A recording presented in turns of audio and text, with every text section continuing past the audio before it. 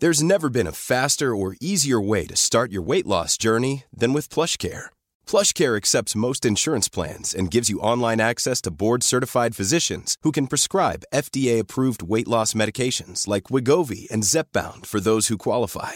Take charge of your health and speak with a board-certified physician about a weight loss plan that's right for you. Get started today at plushcare.com/weight-loss. That's plushcare.com/weight-loss. plushcare.com/weight-loss. Ryan Reynolds here from Mint Mobile. With the price of just about everything going up during inflation, we thought we'd bring our prices down. So to help us, we brought in a reverse auctioneer, which is apparently a thing. Mint Mobile Unlimited Premium Wireless. How to get 30, 30, bit to get 30, bit to get 20, 20, 20, bit to get 20, 20, bit to get 15, 15, 15, 15, just $15 a month? Sold! Give it a try at mintmobile.com/switch. $45 up front for 3 months plus taxes and fees. Promo rate for new customers for limited time. Unlimited more than 40 gigabytes per month. Slows full terms at mintmobile.com. This episode of Truth in Movies is brought to you by Adobe.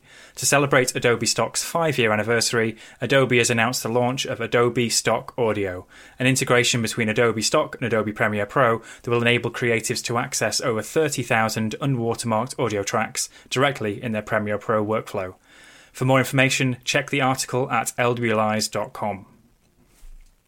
Hello there, movie truthers. It's Michael Leader here, recording remotely, recording actually on holiday in a cottage, so I hope this doesn't sound too strange.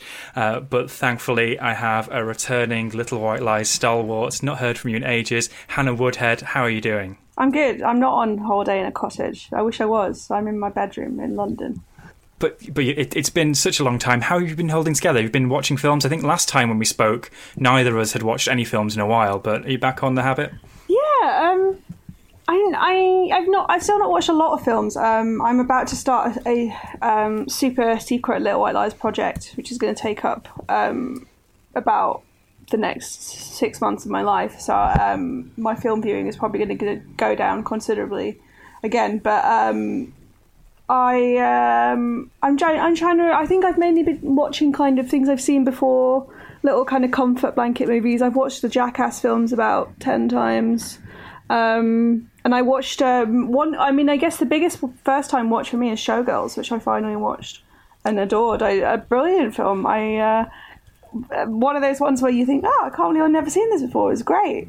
So I just saw it. It was on Amazon, and I thought, oh, I'll give that a go.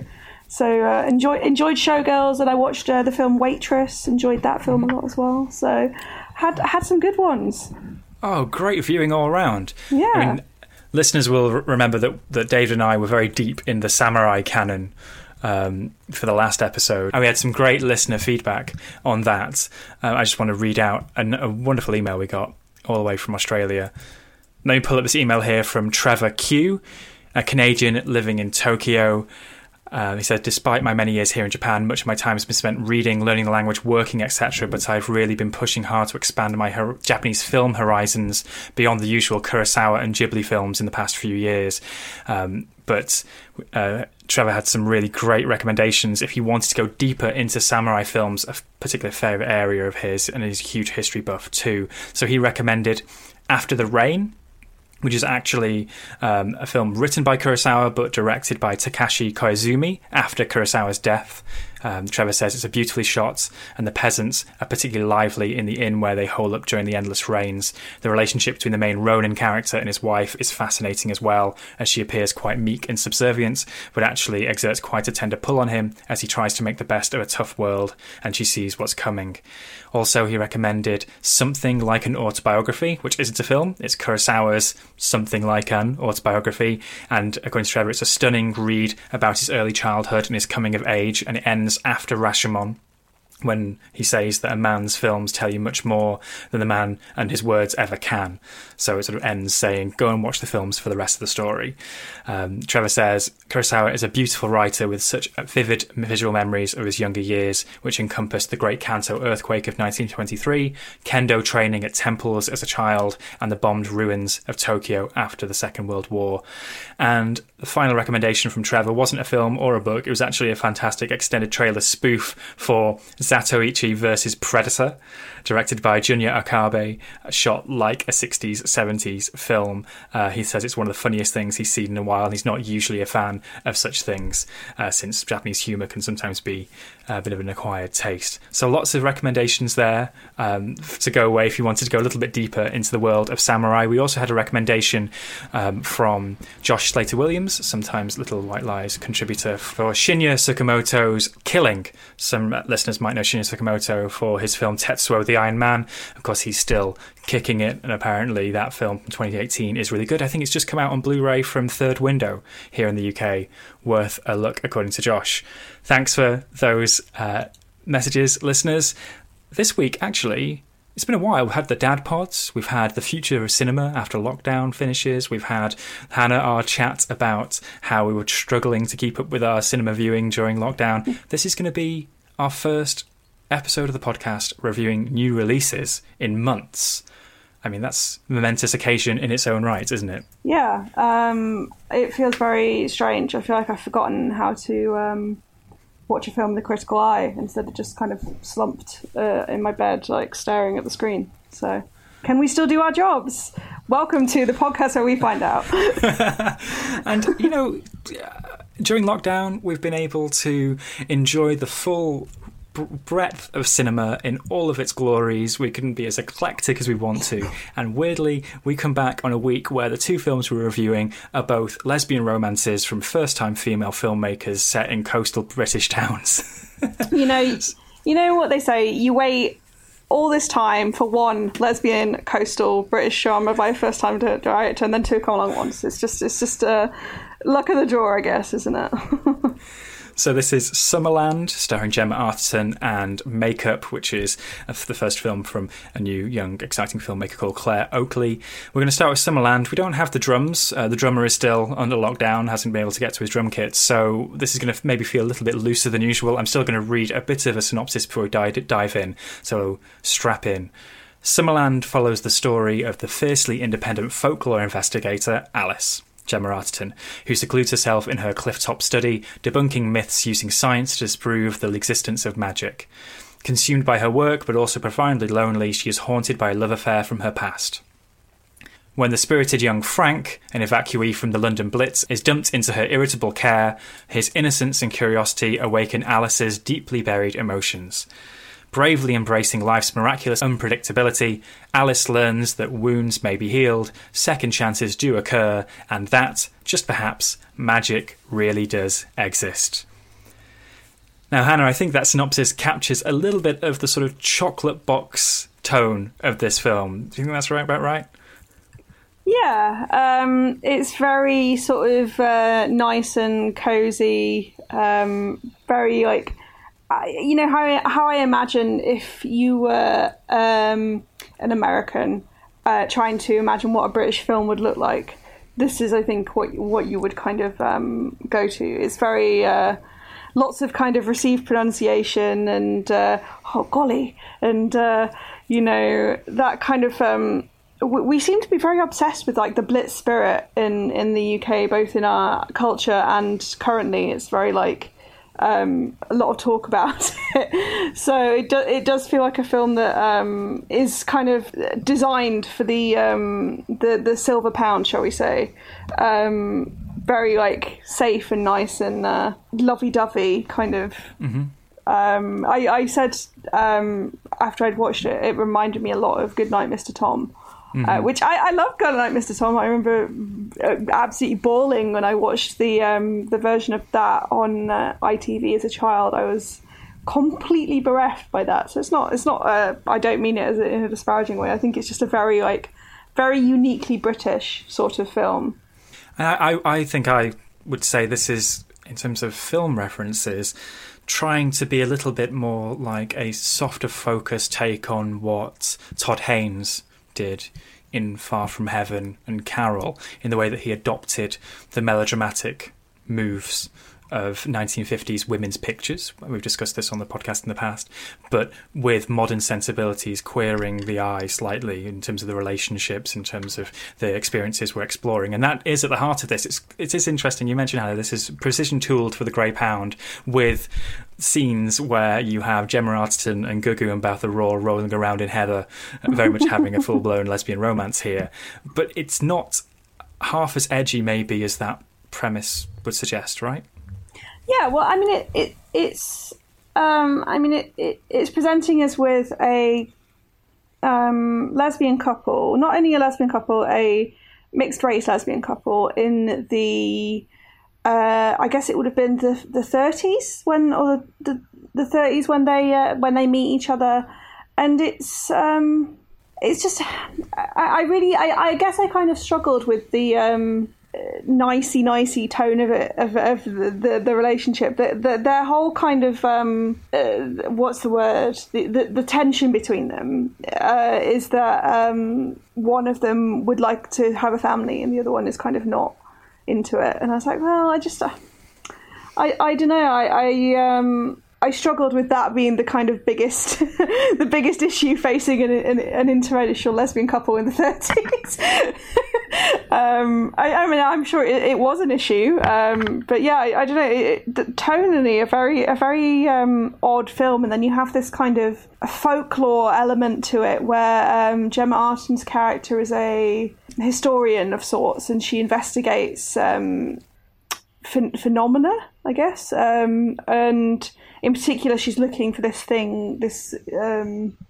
island called Summerland, which appears in pagan folklore, and this is why she's on the coast near Ramsgate, and it's kind of combining this, this search for this mythical island with the backdrop of the Second World War and the lesbian romance. It's just like a game of kind of Mad Libs, where there's just a lot of things happening in this film, and a lot of kind of storylines going on. The town's children think she's a witch. They think Gemma Arterton's a witch.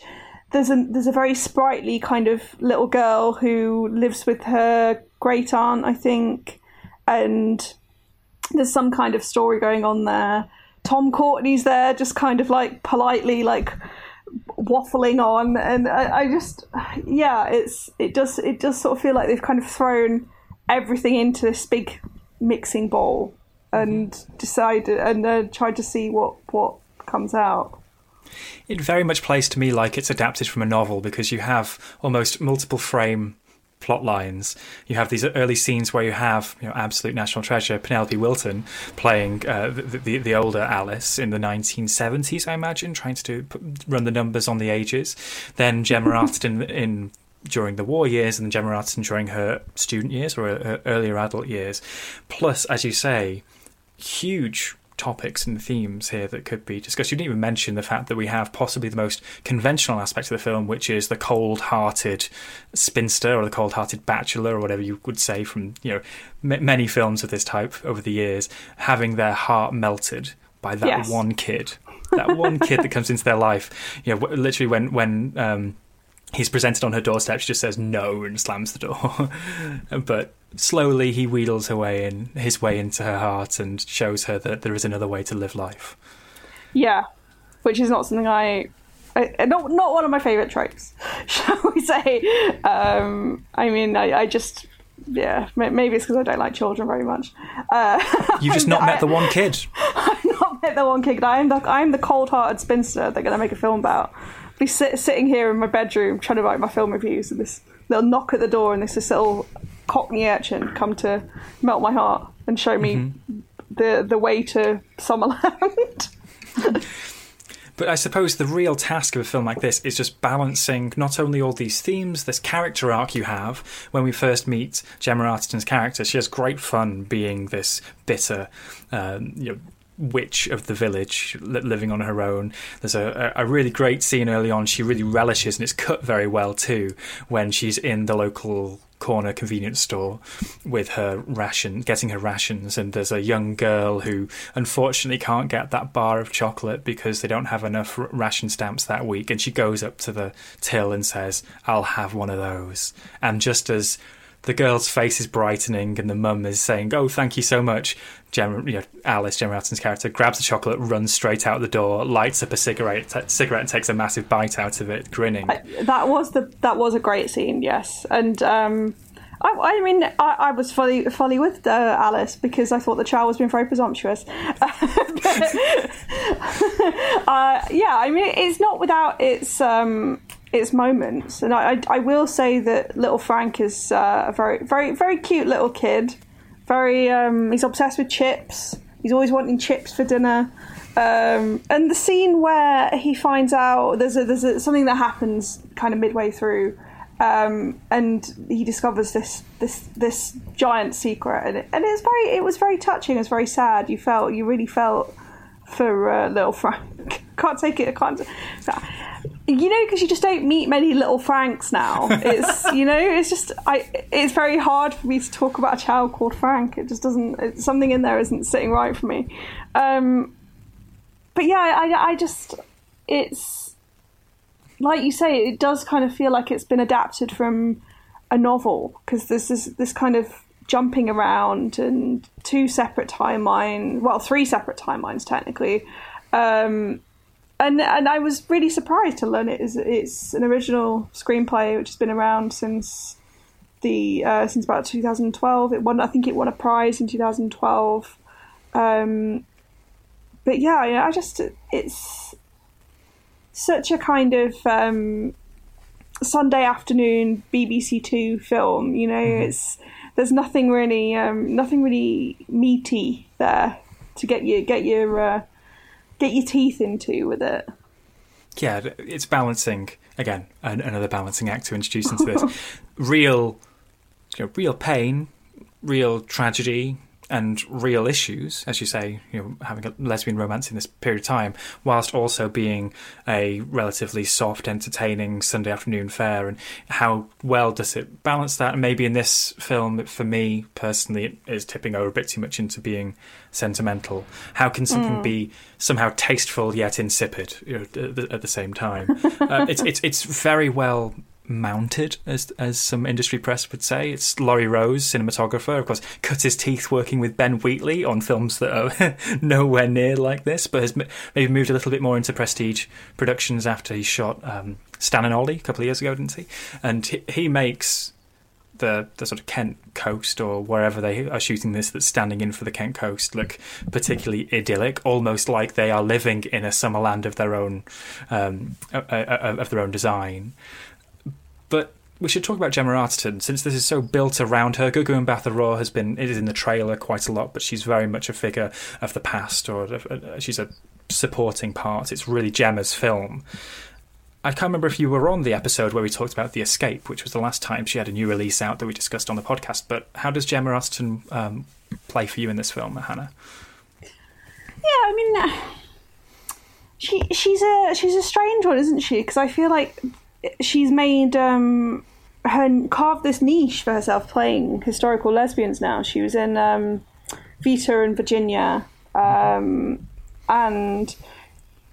it's this role does seem to be kind of she seems to be having a little bit more fun. It reminds me of the film Tamara Drew, which from way back mid kind of noughties, I guess. But I actually quite enjoyed that film. I think it's very similar, like English Country Garden vibes to this. The whole thing kind of hinges on whether or not you believe that a single child has the power to melt the heart of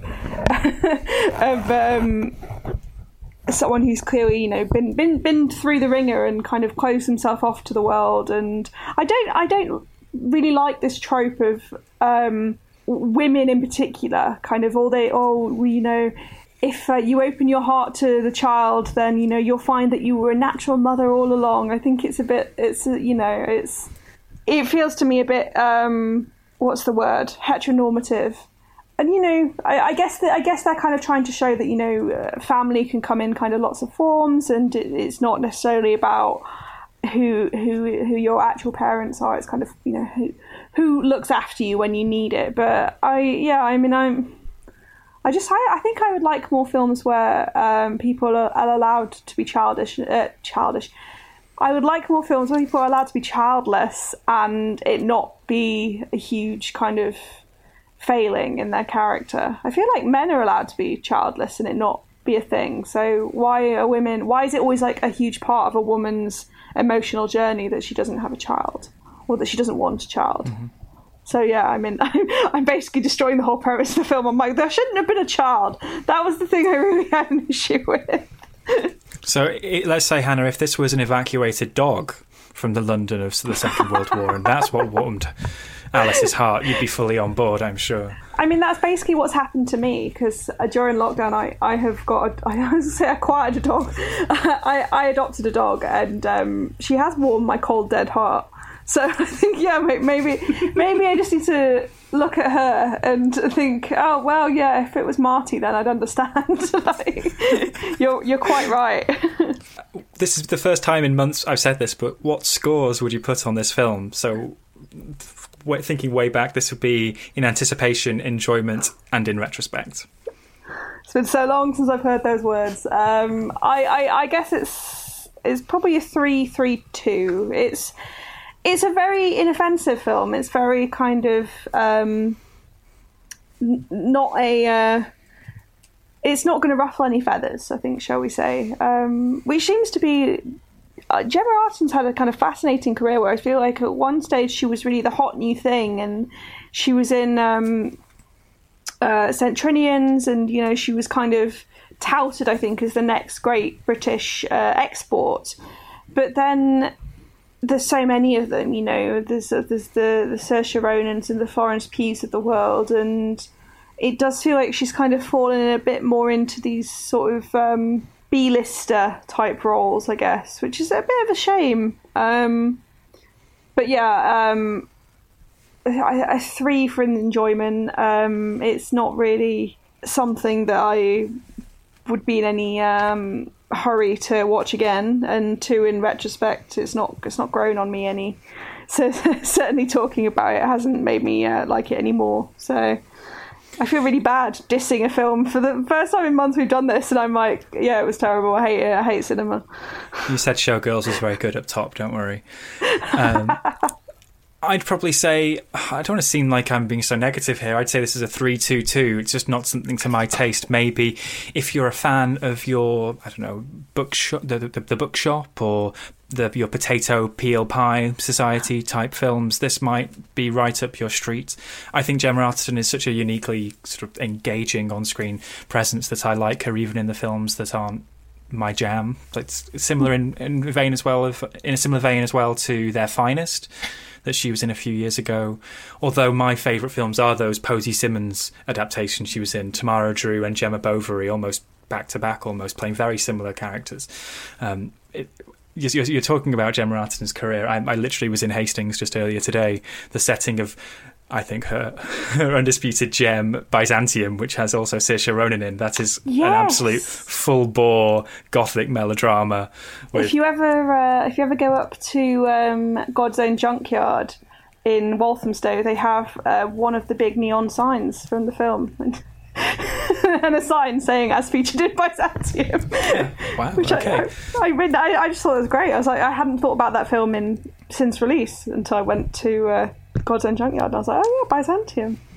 Good movie. Well, maybe one ripe for rediscovery, but Summerland in the end for me, even when I was being very gently taken along by its drama, it has a very contrived third act. I'm just going to say that, and even I think even fans of that sort of film may find that a struggle. The way that we said that the plot has many things stacked on top of it all, and the way it all wraps up in the end may be a little bit contrived for my liking.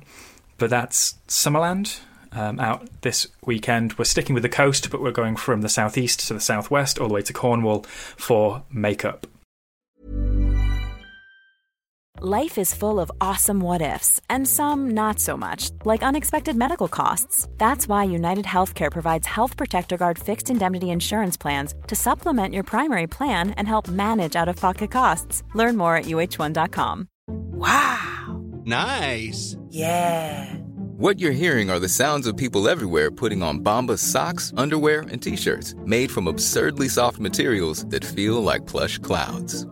Yeah, that plush. And the best part? For every item you purchase, Bombas donates another to someone facing homelessness. Bombas. Big comfort for everyone. Go to bombas.com/ACAST and use code ACAST for 20% off your first purchase. That's bombas.com/ACAST. Code ACAST.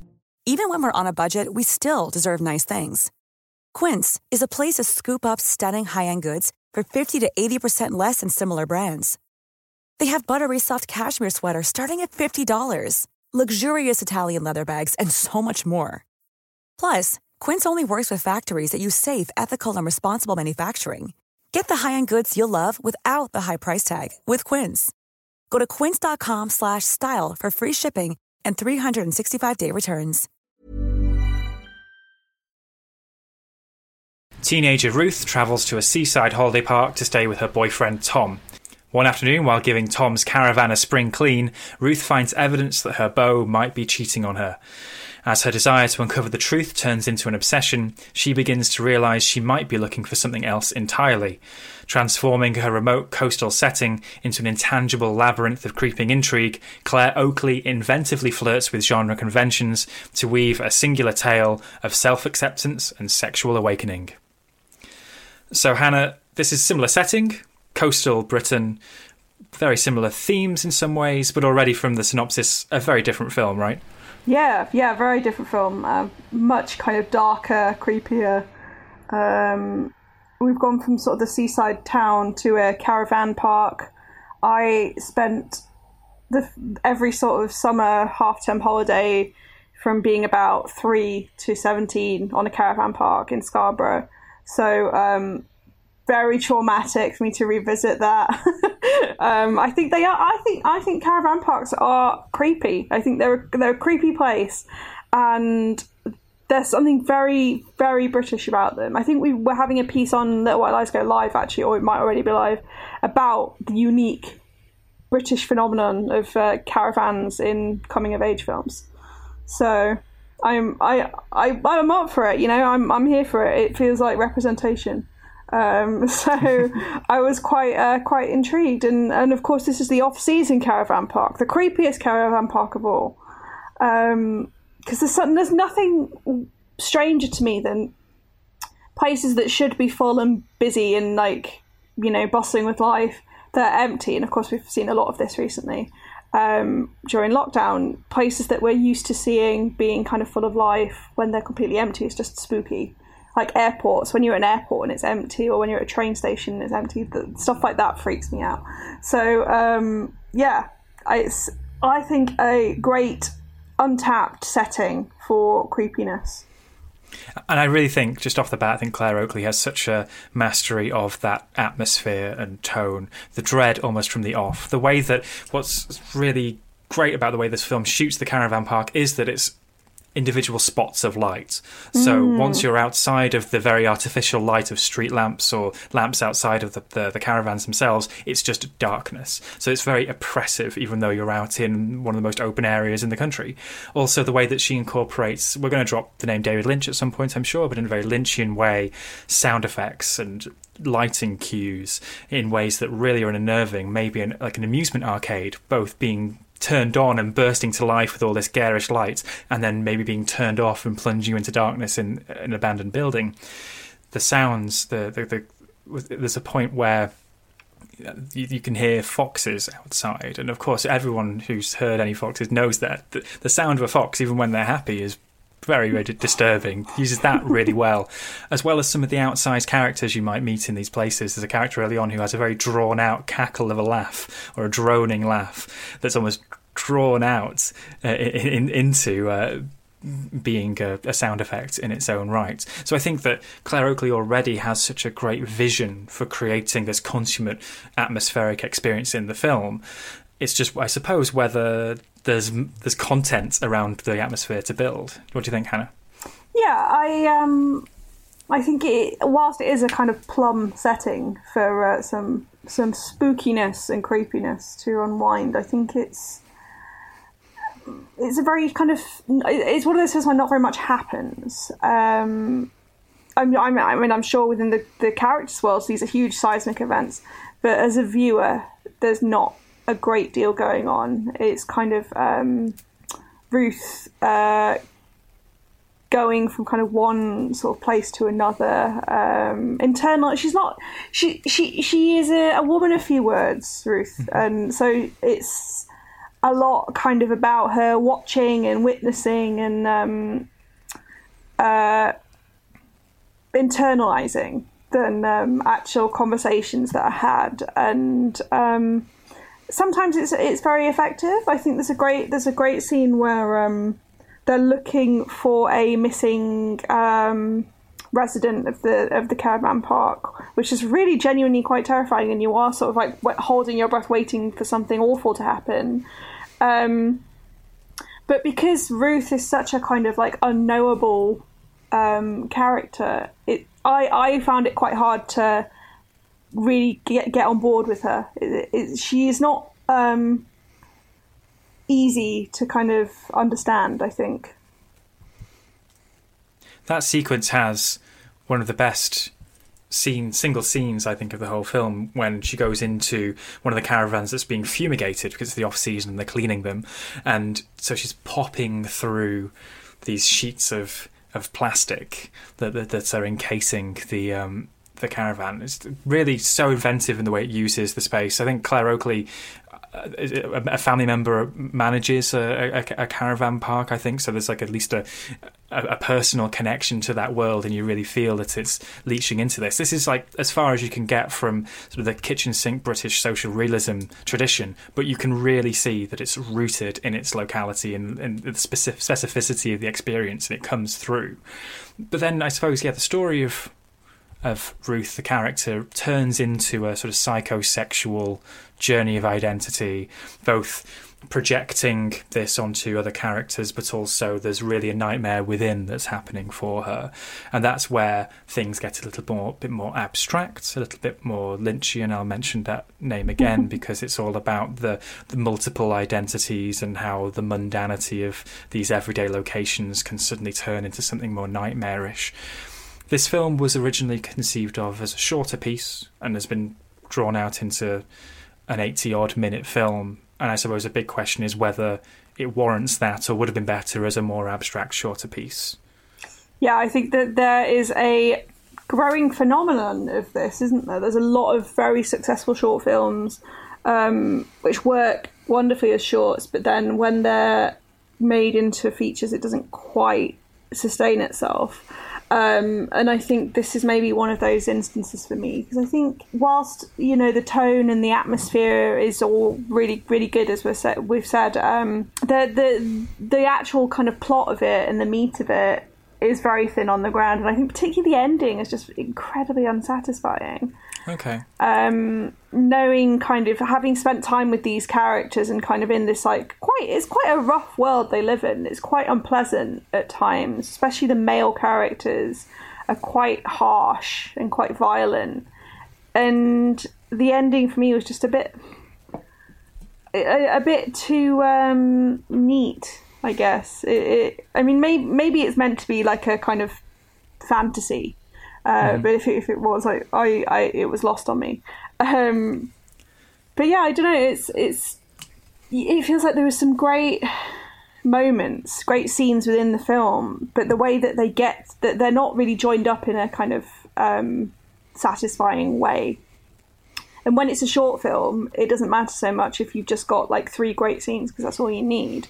But when you're making a 90-minute film, you kind of need to be able to thread all these set piece moments together in a convincing and engaging way. And there's a lot of time where Ruth is just kind of wandering around the caravan park or sitting in the caravan, and it's kind of like dead air time for me, which is a shame, because I think there are some really mesmerizing moments. There's a great scene where Ruth goes to get she's given a manicure by another resident in the caravan park, and she's taking off the acrylic nails in the sink, and it is very kind of Black Swan, this moment where she stood pulling off these blood red acrylic nails, and it's really sort of like anything with nails I think is intrinsically a bit it kind of gives you the heebie-jeebies. And it's a very effective, very kind of visceral moment in the film. But it does just kind of feel like there's a lot of very good singular ideas that don't necessarily warrant a whole kind of 90-minute film. It's it's quite elusive at times, this film, but I don't want to spoil the film, but I would recommend reading interviews with Claire Oakley about the film. I don't know if you have, Hannah. I haven't, no. So there's particularly one with Rebecca Nicholson at the Guardian where she says that the story is very personal to her, and the development that she went through not only is through making the film, through devising, writing the original screenplay at a screenwriter's lab and making the film, created a fundamental change in her life. And in a way, I almost now want to flash forward 30 years and to steal a Joanna Hogg reference. I want to see the souvenir version of her making this film semi-fictionalized and seeing her life change. But that's by the by. Listeners, let us know what you think if you do read the interview and see the film and see which version you'd rather see. Hannah, what scores would you give Makeup? I think it's maybe a 4 in anticipation. I was quite up for it. I'm always up for a good new British debut.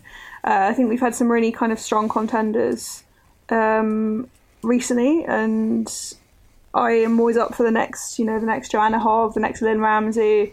And I do think this has some of the kind of, you will see probably in the reviews that come out, a lot of like Andrew Arnold references, a lot of kind of Fish Tank references. I do feel kind of that Claire Oakley will go on and do, I know how hard it is to get a film made, especially as a female director. I hope she goes on to kind of do bigger projects, because I think she's definitely got something. She's got a really good eye.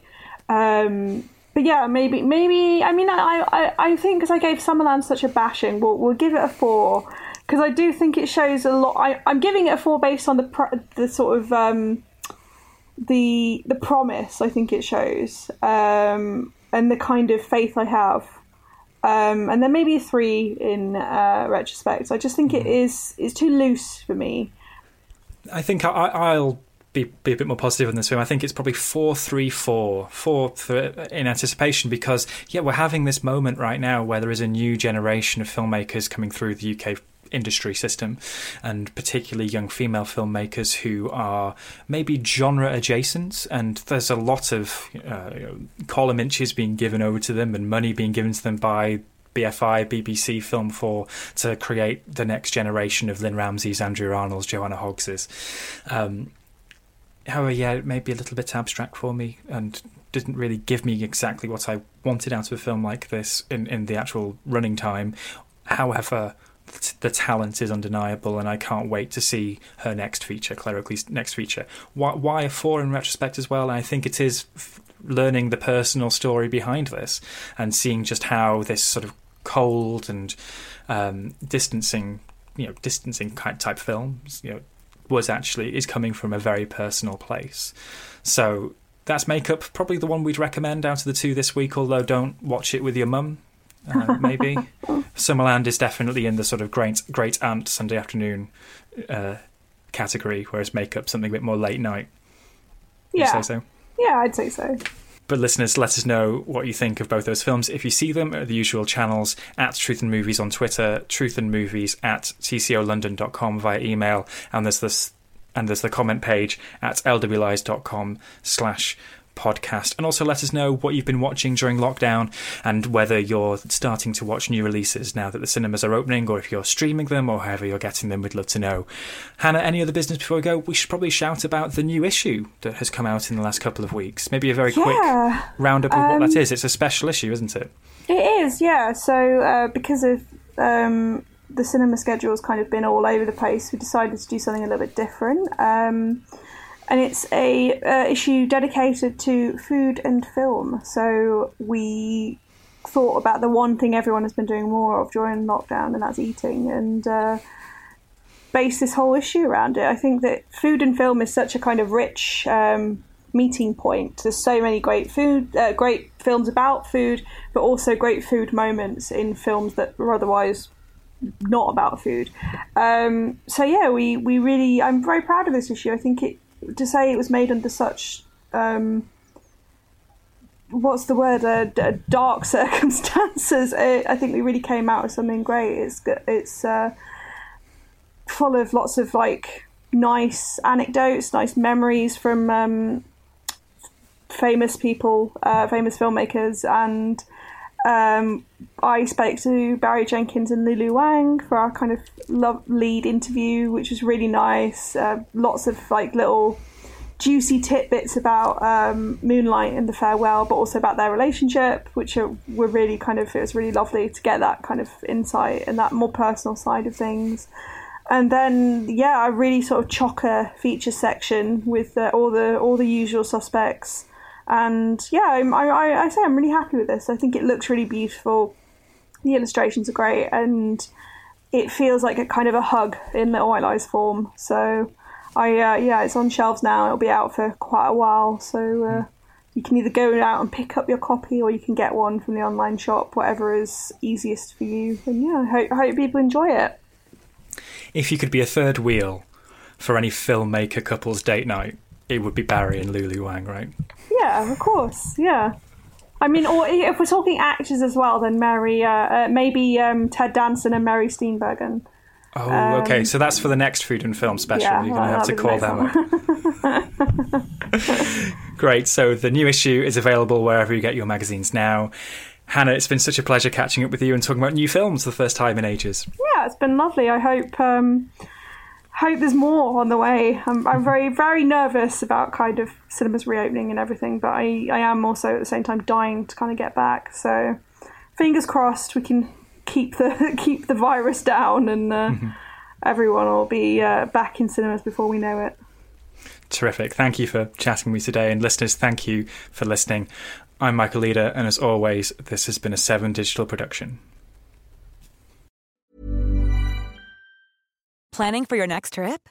Elevate your travel style with Quince. Quince has all the jet-setting essentials you'll want for your next getaway, like European linen, premium luggage options, buttery soft Italian leather bags, and so much more. And is all priced at 50 to 80% less than similar brands. Plus, Quince only works with factories that use safe and ethical manufacturing practices. Pack your bags with high-quality essentials you'll be wearing for vacations to come with Quince. Go to quince.com/pack for free shipping and 365-day returns. This message comes from BOF sponsor eBay. You'll know real when you get it. It'll say eBay Authenticity Guarantee. And you'll feel it.